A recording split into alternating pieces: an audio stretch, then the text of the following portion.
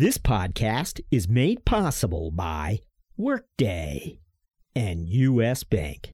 Hi, this is John Wynn, CFO of Kyriba. You're listening to CFO Thought Leader Podcast with Jack Sweeney. This is episode 636.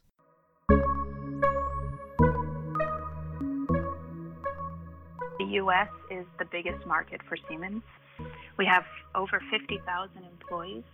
Siemens has been working to still maintain the Siemens umbrella and the Siemens name, of course, but to split off the operational businesses to make sure that they can run their businesses as effectively and efficiently as possible. So, for example, Siemens Healthineers was IPO'd a few years ago. Siemens Energy is preparing for an IPO. Siemens Mobility, as I mentioned, was in the works to merge with another company called Alstom, and the European Union actually blocked that merger. There are a lot of different paths that the company is going on, and there's a big strategy to make sure that the businesses really are focused on the business.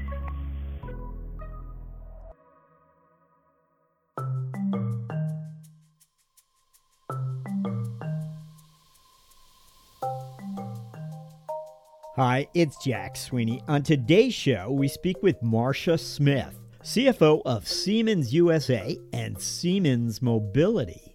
Only last year, Siemens Mobility was about to merge with another company when the European Union blocked that merger. It was just one of a number of unexpected developments that preceded Marsha Smith stepping into the CFO role of Siemens USA this past January. We speak to Marsha Smith about 2020, a transformative year for Siemens that's been preparing to split off multiple business operations, and a year Marsha will long remember as she helps lead Siemens USA through a stubborn pandemic.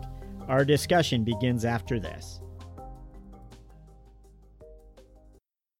In a world that's always changing, one thing never does: your need to adapt. Your need to evolve, your need to grow. That's why we built Workday, a single finance, HR, and planning system that can change as your needs change and evolve as the world evolves. To learn how Workday is helping mid-sized organizations embrace the future with confidence, visit us at workday.com.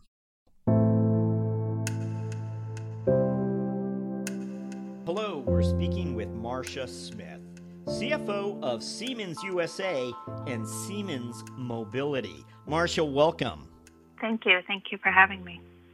Thanks for joining us, Marsha. As you might know, we always begin with a question where we ask our guests to look back for us and share with us some of those experiences they feel prepared them for a CFO role. What comes to mind for you? So, there's so many experiences. First of all, maybe I've been with Siemens for 24 years, which is kind of unusual in this day and age. It's unusual when it comes to my friends, my family, and over that period of time, there's just been so many people that I've worked with, so many things that I've gotten to see. I moved to New York in 2004, actually, from Atlanta. I started in Montreal and Siemens, moved to Atlanta and then New York. And I was in charge. We have this position called a commercial project manager. It's the finance manager for projects, for large projects. And after that project ended, I was one of the head negotiators for a very large follow-on contract that we had in New York. So it was multi-hundreds of millions of dollars. And as part of the bid team, we had our bid project manager. I was the commercial bid manager. We had our legal team involved, and of course, the technical folks. And my role was all of the commercial topics, so the financial topics, which meant the calculation and so on, but also, together with the legal team, I was in charge of negotiating the consortium agreement or the joint venture agreement with our partners, and the contract terms with our customer, and just having that broad sense of more than just the numbers, was really important. We spent a very long time working out the details of the contract terms, of the scope terms, various legal items, whether it was intellectual property or limitations of liability, what have you. But what really was interesting for me is the focus on the external world. In finance, very often we're internally focused, looking at our results or forecasting results, working on accounting. And this gave me the opportunity to negotiate with a customer, to negotiate with external partners. And it was really fun. It was fun to be part of that team, especially because we won the project. So that was one of my key memories of working at Siemens, because it was so broad and because our team successfully won a project. And another one was after that negotiation, I got promoted to run a business. And then a few years later, in 2013, Siemens decided that we were going to acquire a company called Invensys Rail. This is in the mobility space. And Invensys was a global acquisition, but in the U.S., actually, it ended up being a reverse integration, because in the U.S. we were only 200 people in our division, and Invensys had 700. So even though they were coming into Siemens and clearly being acquired by Siemens, the culture of the company was strong because there was such a big population. They were just a much larger entity than we were. And I had to partner with the CEO of the business. He became the CEO. He remained as the CEO of the combined Siemens Invensys team in the United States, and I was his CFO partner. And together, we had to run a business. For him, it was new because he had no idea about Siemens processes and rules and how we did things. And I had to learn how to run a much larger business. And together, the two of us were a pretty good team because he knew the marketplace, he knew the customers. I could help him internally, and we were able to pitch to our entire teams to follow us on this journey, this integration journey. It was very, very difficult. If anyone has ever done an integration, they know, because you have to convince the entity that you're buying of the processes of the acquiring company. So I had to sell Siemens to all of these individuals. And again, even though I was responsible for the finance arm, I really tried to work together with the CEO as his partner to make sure that I wasn't just in charge of finance and said, the rest is up to you to do. We really worked on everything together to build the team and to bring it together. It was quite a difficult experience, and again, very rewarding once it was over. Let's see, Another experience actually is my current job as CFO of Mobility. It's an operational role. We're responsible for the mobility business or the transportation business in all of North America, my partner and I, my new partner and I. And when I was named as the CFO of Siemens Mobility in 2017, it was June. And in September, there was an announcement that Siemens Mobility was going to be spun off and was going to be joining with Alstom, one of our key global competitors. So everything that I had in mind that I was going to start working on was thrown out of the window, and we had to completely refocus on preparing for a very large carve-out and integration with a competitor. So a carve-out means that we had to take all of the assets, all of the liabilities, all of the people, all of the contracts from Siemens Corp or Siemens Industries, the entity where the mobility business was housed, and create our own legal entity in preparation for the merger with Alstom. And that meant that I became the CFO of Siemens Mobility Inc., which exists today, and we had to put together our own accounting department, our own legal department, HR and tax and treasury and so on, and get the people from the other Siemens entities to come join our team. And become as self-sustaining as possible. Of course, we still had agreements with the core Siemens companies to continue doing some of our functions and tasks for us, but creating our own legal entity and creating a team of both operational executives and corporate executives was really eye-opening for me. Sometimes in big corporations, you don't realize what one other department does. People are focused on their own thing. I was focused on the operation. And now that I have corporate folks and corporate teams reporting into me, it's a whole eye-opening. It is just eye-opening to see how important the corporate piece is. It's very easy to, assume that someone else in another team is not as worthy or as not as important as your team. And putting all the different departments together was really a lesson for everyone in our group. I've been making a very big effort to make sure that everyone respects each other, that someone with a more internal corporate role supports the operational external teams and vice versa, so that everybody works together and makes sure we do the best for our company. So that was quite a challenge, and again, very interesting experience. I find over the years the harder the experience is, the more you learn from it. So all of the challenges that I've been through over time have definitely gotten me where I am today. Some great details behind your experiences that you shared with us. Going back in time to that first experience that I would describe it as external facing, one where you were dealing with stakeholders from the outside. How far back was that in your career? And I'm wondering, was there anything that set you apart that made you perhaps a good candidate to play that role at that place and time? Sure. Well, when I moved to New York in 2004, like I mentioned, I was the CPM, or the commercial project manager, for a large project. We were in a joint venture. And I'll never forget, that was, 2004, that was 16 years ago.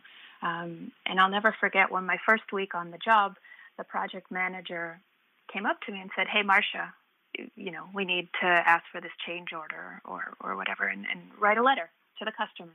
I thought, oh my goodness, I don't know how to write a letter to the customer. I'm a finance person. I know spreadsheets, I know calculations, but I don't know how to word a letter to request something from a customer. And of course, nobody cared that I didn't know. So I got up working with the technical team, the legal team, and we put together a letter.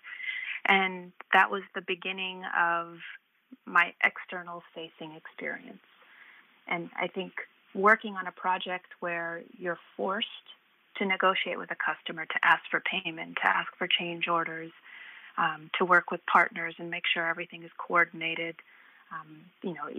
Payments, monthly payments had to be coordinated. Asking for additional funds from the customer had to be coordinated with our joint venture partners. All of that got me ready for the role.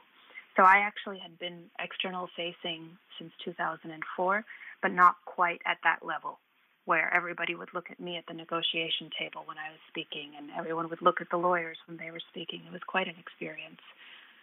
I'll never forget, actually, at some of those customer negotiations, there's a lot of people around the table, 30, 40 people sometimes, because we deal with public agencies and there's big crowds that come to those meetings on our side as well, because we try to get all of our experts in the room.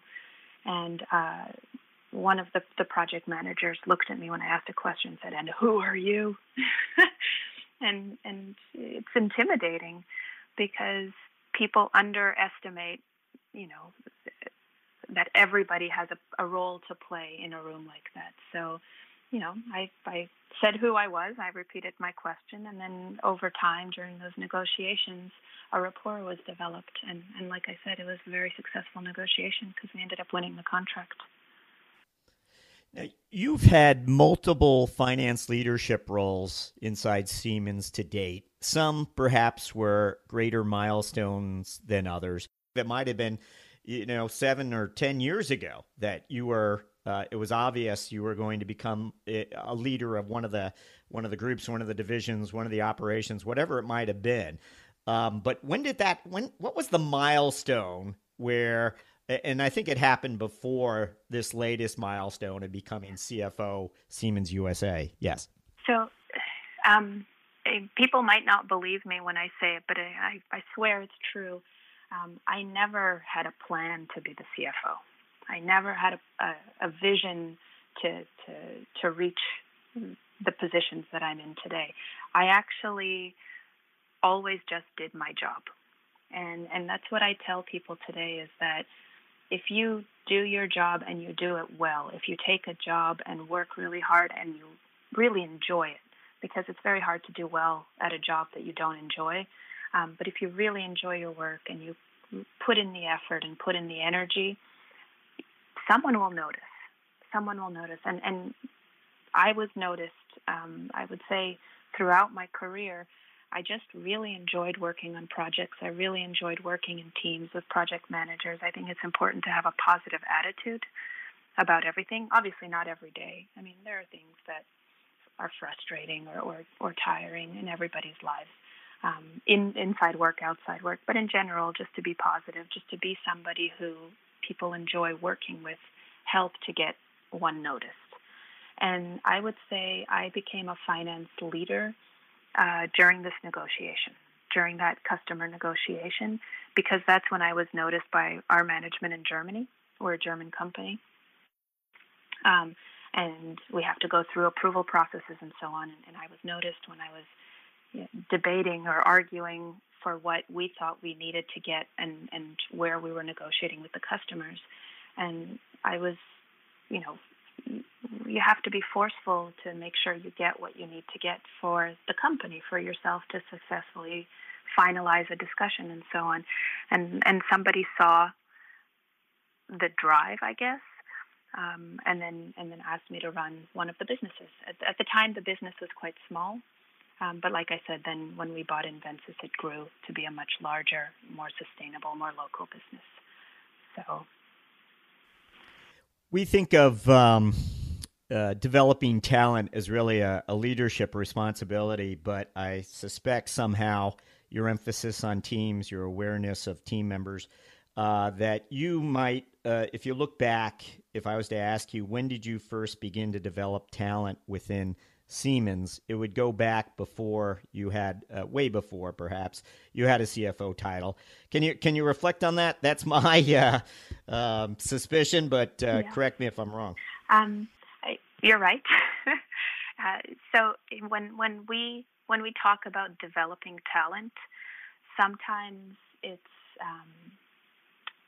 pigeonholed, I would say, into only the department that you work in or one works in. So for me, it would be finance, and that's not always the case. Of course, we have to develop talent inside our own departments to take over and to prep and to be able to delegate work to and so on. But I think talent really is everywhere. I think one of the important things about working in a team is you see as part of a team who is really great, who goes, the extra mile, so to speak, and doesn't matter if they're not in your department. It could be a lawyer that needs to be promoted, and promoted, not necessarily job promotion, but just made visible inside an organization. Sometimes in corporations, people get lost because there's just so many employees. But I find that if you talk about, oh, that guy is really great, look at what this person did, the team managed to successfully negotiate or get this opportunity. It's very important to build the team around you, a cross-functional team around you, to do what you need to do for the business. No business relies only on one department, only on engineering, only on finance, only on legal. Everybody has to work together, and everybody has a piece of the puzzle to make sure that they're doing collectively the right thing for the customer. In the finance organization, we started with interns. Actually, when I came to New York, I had a couple of interns reporting to me, and again, I had never managed anyone before, and you have to find things to give to these employees. They were really, really good. Every time I would give them work, they would just come back for more and more and more. And even just having an intern report to you early on allows you to learn how to delegate, and then how to see if the work product comes back as a good work product, and then give more and more so that your own time can be freed up for other topics. And just to have somebody under you that you trust is priceless, actually. So it started there. And then, of course, as my career progressed, a team reporting to you is everything. If you don't have the right people in the right jobs, it could only backfire. It looks bad on the whole organization. So really the goal is to make sure to coach and train and always talk to employees to make sure that they're going down the right path and moving down the right way, and also reconfiguring the team when it's not working out. Just because you have a great idea for one of your employees on how, what role to give them, what job to give them, doesn't mean it'll always succeed. But it's worth it to try, and it's worth it to coach, and then, like I said, reshuffle when needed. Well, we always ask our guests to tell us about their company. Now, most of us will likely believe we know Siemens, we understand Siemens. However, for some of us anyway, our opinions, our knowledge of that company go back so far that over the last 10 years, clearly there's been so much transformation for all types of businesses. And, well, for instance, you're CFO of Siemens Mobility today. So there's a lot that's happened at Siemens that we don't know about. Maybe you can just tell us about Siemens USA today and Siemens Mobility today. Sure. So Siemens USA is a subsidiary of Siemens Germany. And globally, we have around 385,000 employees.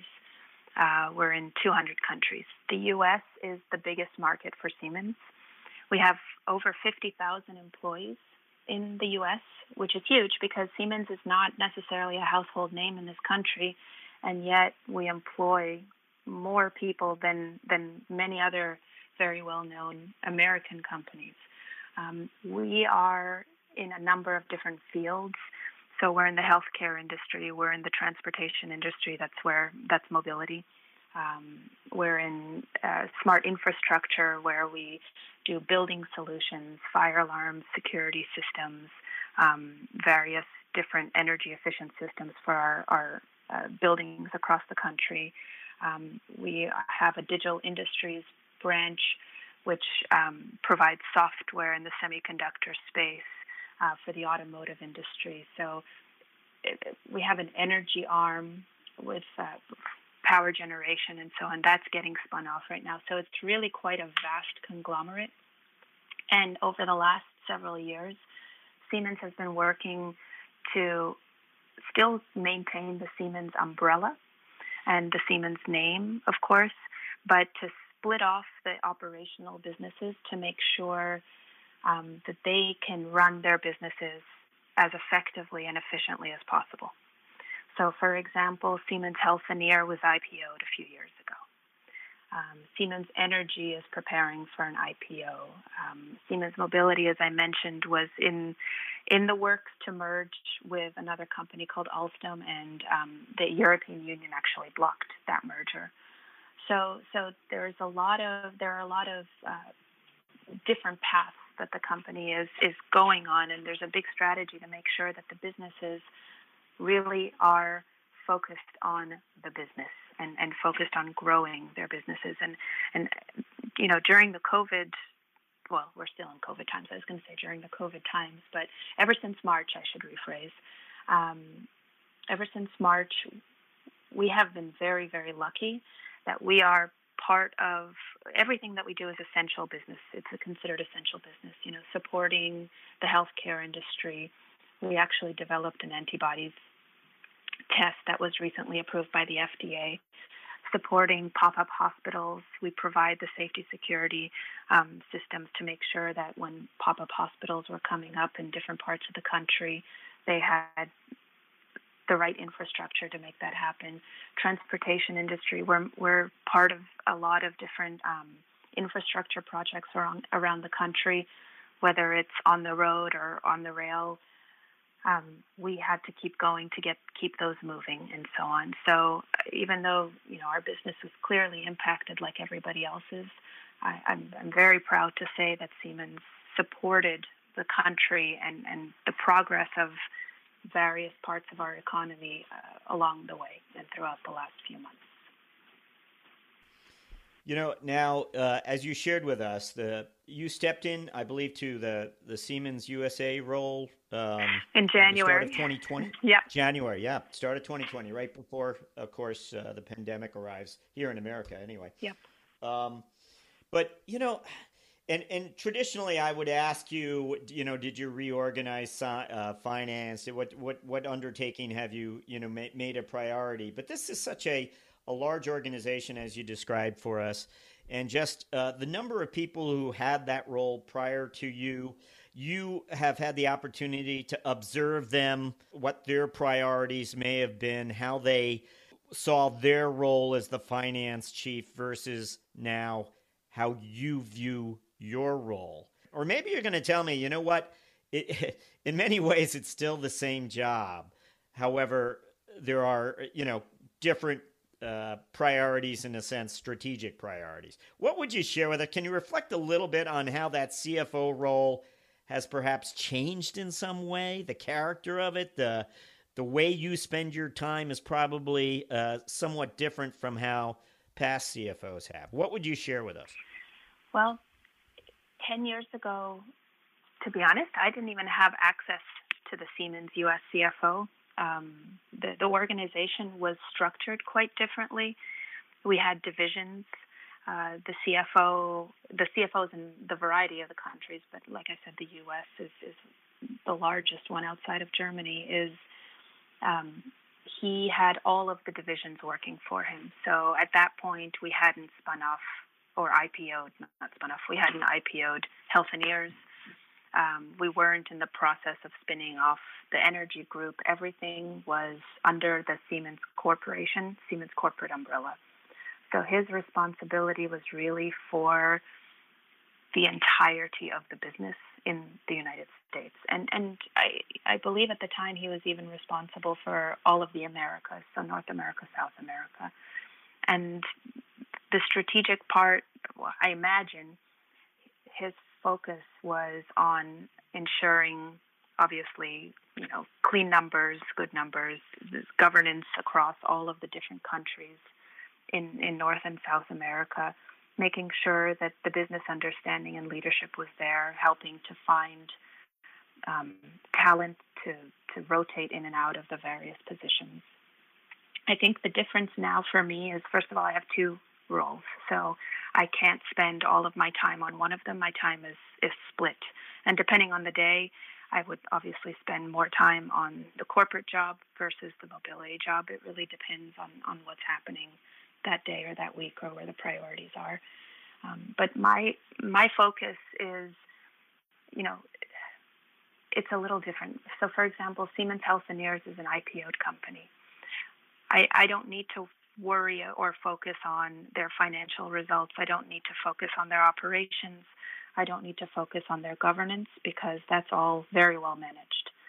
Same thing with Siemens Energy. What I focus on is the entirety of our population in the U.S. So, none of our customers, none of the government stakeholders, because we do quite a bit of government business, they don't really care that we have different Siemens legal entities. They just see us as Siemens. And what I try to do with our CFO community and our executive management community on the finance side, whether it's the operational leads of the different businesses, smart infrastructure, Healthineers, energy, mobility, and so on, or the corporate functions like tax, treasury, accounting, supply chain audit, and so on, is I try to bring everybody together to make sure that everybody has the same information. And it's really important to know what's happening in our company, even though sometimes we are far removed from it on a day-to-day basis. But what one group's actions could potentially negatively or positively affect another group's opportunities in the market. So information is key. Making sure we know what's happening in our company is key because that helps the individual leaders, the individual CFOs make the right business decisions. I'll give you an example. During COVID, March, April, I was 2 or 3 months into this role, and we started to have more regular meetings. We started to have monthly calls just to make sure everyone was okay, that we knew what the other was doing, that when Healthineers was developing their antibody tests, it's interesting for the rest of the organization to know, so we could be proud of what another arm of Siemens is working on. When Digital Industries and our government technologies arm started to make face masks from 3D printing, that is interesting to know. And just having that information to be able to tell our customers and our employees to keep everyone energized is really important.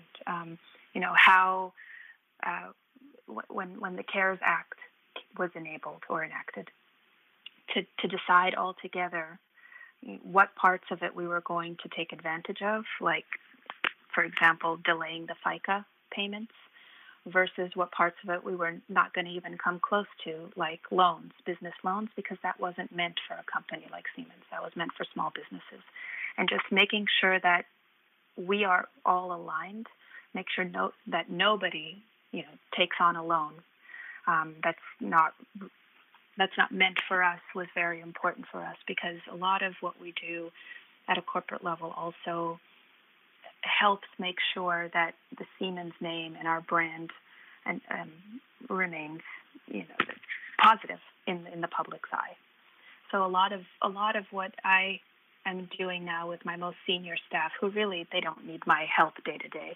They know exactly what to do. I mean, there's nothing I can help the tax department with other than a conversation. They're very high level and professional. They're professionals. They know how to do their job, but still, we need to talk through some issues, and we need to make a decision on behalf of our entire company. And so, it's really all about communication. The Siemens Mobility part of your job, and it's not a small part of your job, I understand. Your lines of sight into Siemens Mobility and how that business is performing, and you shared with us the chapter where the EU said not no to a potential merger, I suppose. Yep. Your lines of sight today, how do you measure the performance of that business? Are there certain numbers that you can share with us? Not specific numbers, but what metrics are you looking at to understand how the mobility sector is operating for Siemens? So we have our 4 key KPIs that we're measured on is orders, revenues, profit, and free cash flow. That's what we drive our business towards. We have targets that are set at the beginning of the year and that move up and down depending on our successes or on situations. Obviously, the COVID situation didn't help profitability. We had to shut down our facility in Sacramento for a couple of days when the governor of California said only essential businesses can work, and then we needed to make sure we were considered an essential business. So there were days, there were a couple of days where we had sent everybody home. And, when you have 1,000 people or over 1,000 people in a facility, it's not cheap to send everybody home, especially those that can't work from home. So the 4 metrics are really the key drivers financially. Of course, I mean, you can't run your business only on numbers. You have to run it based on employee satisfaction, customer satisfaction, quality of the products you deliver. And if we manage to address all of those factors, are our customers satisfied? Do they give us repeat orders? Are our employees satisfied? Are they working the way we would hope that they work in order to get projects and products out in schedule, in quality? All of those drive the financial results. To me, financial results are either what happened in the past, what we accomplished in the past, or what we hope to accomplish in the future. And the goal that we have in mobility is to make sure that everybody understands what those are so we can all drive towards them together. And what I like to always say to my finance team is, it's not only about looking at spreadsheets. If I look at a spreadsheet and I look at either actual results or forecasted results, or forecasted projections, I should say, I don't want those to be somebody else's results. They have to be our collective numbers. So every employee should be able to look at our actuals or our forecasts and say, I helped achieve this number, or I helped achieve this success, or I helped to bring in this cash from our customers. And also to be able to say, I'm working on the future. I'm working to make sure that happens. I'm working to make sure that the train leaves the factory on time, or that our system keeps riders safe when they take a train ride and so on. So that's really our goal, is to make sure everybody feels part of the company and the success and the drive that's required to meet those 4 KPIs that we look at all the time.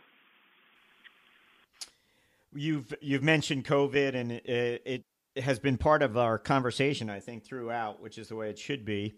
And I wonder, as far as scenario planning goes, whether that's become, how that may have evolved over time for you as you took on these new responsibilities.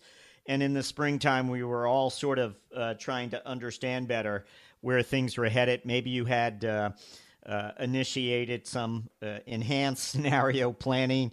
And I'm wondering if that's evolved and what you're relying on today. Can you share some thoughts on that? So I would say, let's say, 2 views of this. One is my Siemens US CFO view, and the other one is my Siemens Mobility view. So when it comes to the Siemens US view, we did do scenario planning. There was, is the bounce back going to be a U-shaped, V-shaped, L-shaped?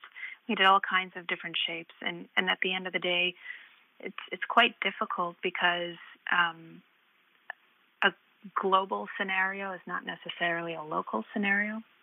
And some industries are suffering much more than others. So, for example, in the healthcare space, if individuals don't restart going for elective procedures in hospitals, then the hospitals likely won't have any money to continue doing business and investing in their own space, whether it's radiology equipment or full service packages, what have you. Same thing with transportation. I don't think anybody expected that public transport wouldn't be used for this long. I don't think anyone expected that the billions of dollars that were part of the first CARES Act would be running out. And we're not even through. We're not even through the whole COVID outbreak yet. So the scenarios really do change all the time. I really think it depends on the industry. So if an infrastructure project is in progress, chances are it'll continue.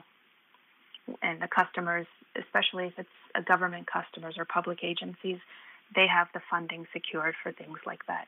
Now, when the next projects will start, that's the billion-dollar question, I guess. On the product space, if office buildings are empty, if construction on new skyscrapers is slowed down, there's a chance that our automation systems aren't required as quickly as we had planned. So we're adjusting our forecasts essentially monthly at this point. And we're hoping that, in the next few months, things get back to seemingly a normal situation, even though I don't think anyone really knows what normal means at this point. I live in New York City, and it's really just hard to imagine all the buildings being full again anytime soon. So it'll be, I don't know. Like I said, we adjust our forecasts all the time. In the mobility space, we're very fortunate to have a healthy backlog. So our teams can continue working on that backlog, and our shorter-term plans are based on that. And what we're trying to do now is make sure that we keep building on this backlog and make sure that if our customers do have funding for infrastructure projects or for improvement projects, that we can capture that to make sure that, we don't skip a beat, so to say. But it's quite difficult to look into the future and really know what will happen in 3 months, 6 months, 9 months from now. Well, thank you for sharing your thoughts on that. We always like to ask what we refer to as a finance strategic moment. We're looking for really is a moment of insight that you had along the way during your career, financial insight that allowed you to avoid a risk or pursue an opportunity or structure things differently. Does anything come to mind? And again, I know you have quite a few to choose from, but we're just looking for one that you can relate to us now as far as a finance strategic moment goes. So I have one which is top of mind, but it's actually related to one of my team members. I hope that's okay.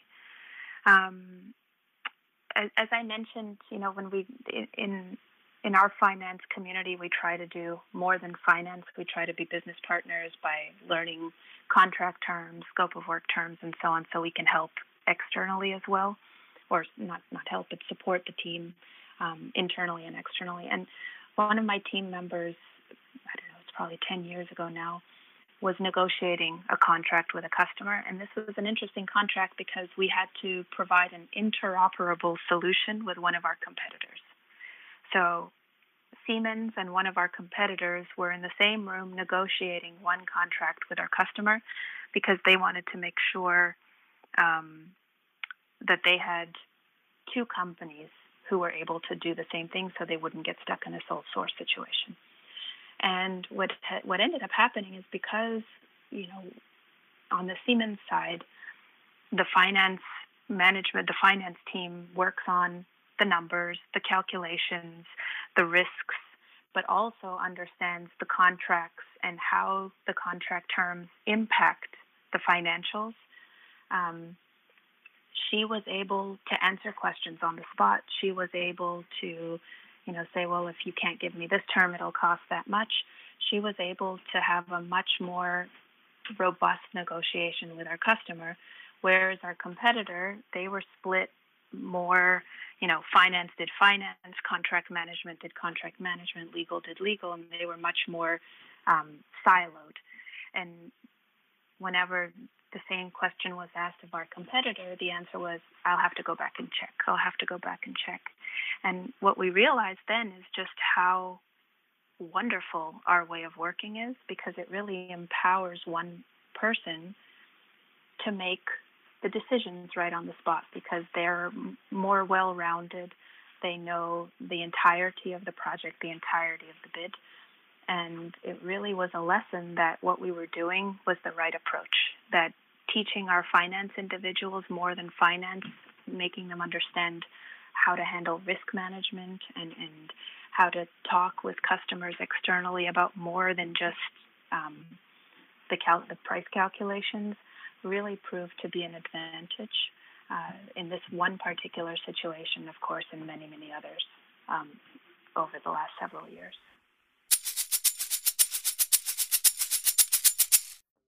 The business landscape is changing quickly. As the pressure to manage expenses efficiently and strategically increases, you need solutions that not only help drive down costs and improve efficiencies, but meet the changing needs of your business. At U.S. Bank, we can help. We'll work with you to uncover your specific payment challenges and bring you proactive and innovative solutions and strategies that help you meet the financial goals of your organization. Our commitment to doing the right thing for our customers has earned us the designation of one of the world's most ethical companies from the Ethisphere Institute for 6 years in a row. To learn more, visit us at usbpayment.com.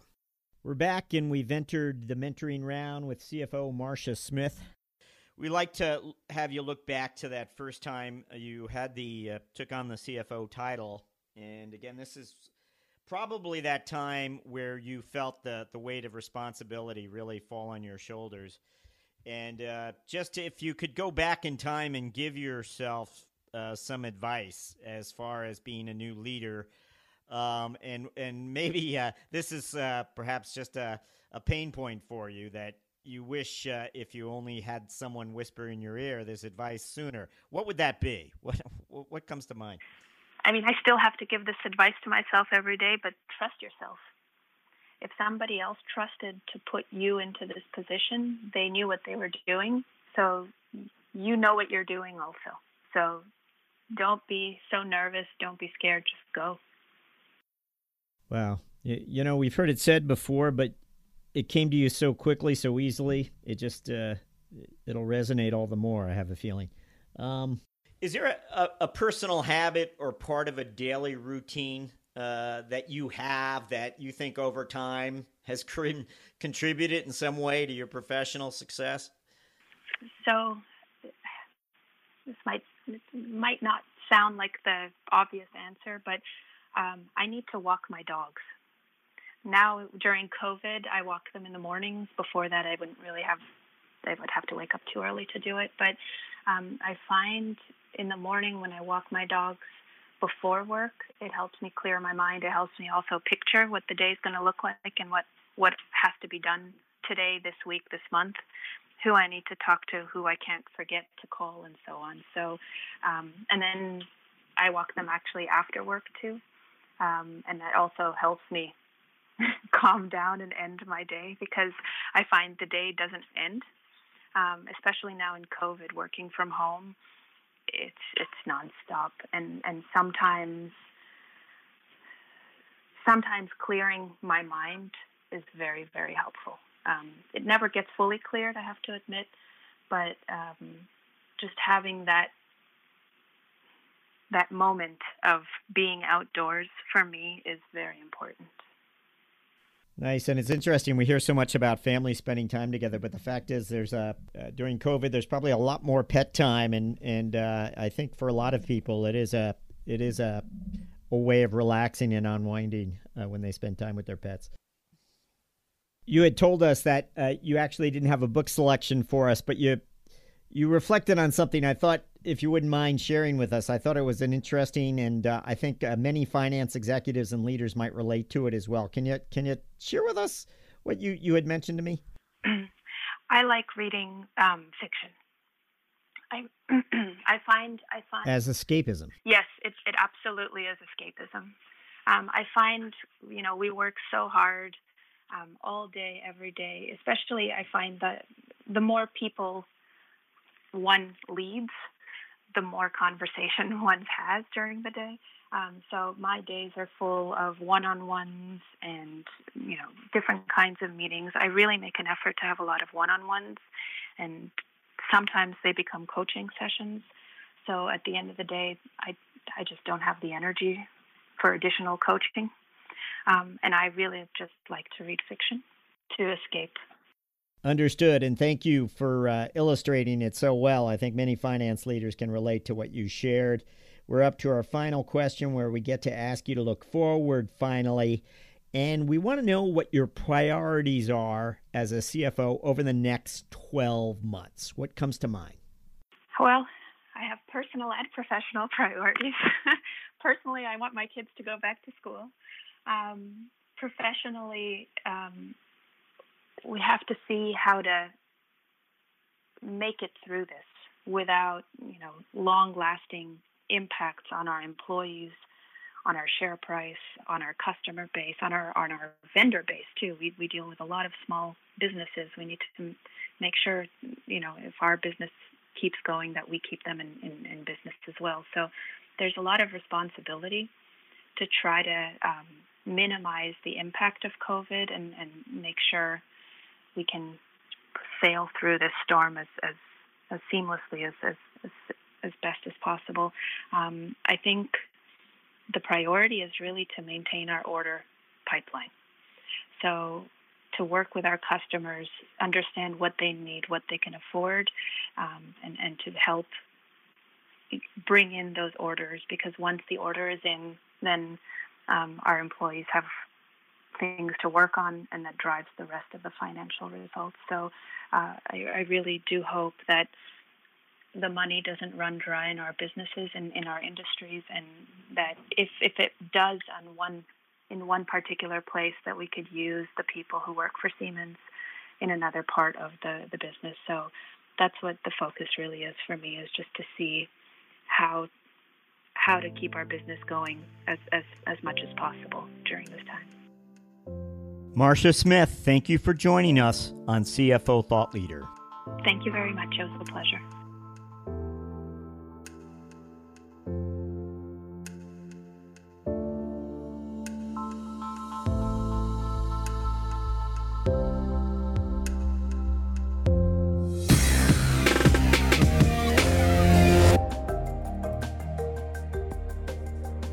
Hello, listeners.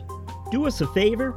Be certain to subscribe to CFO Thought Leader on Apple Podcasts, or if you're an Android user, check us out on Spotify or Google Play. If you like the show, please recommend it to a friend.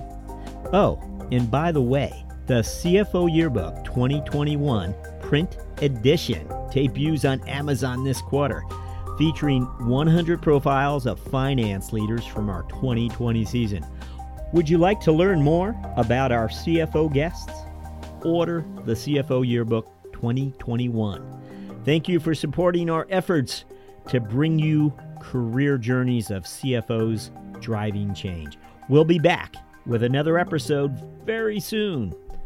Thank you for listening.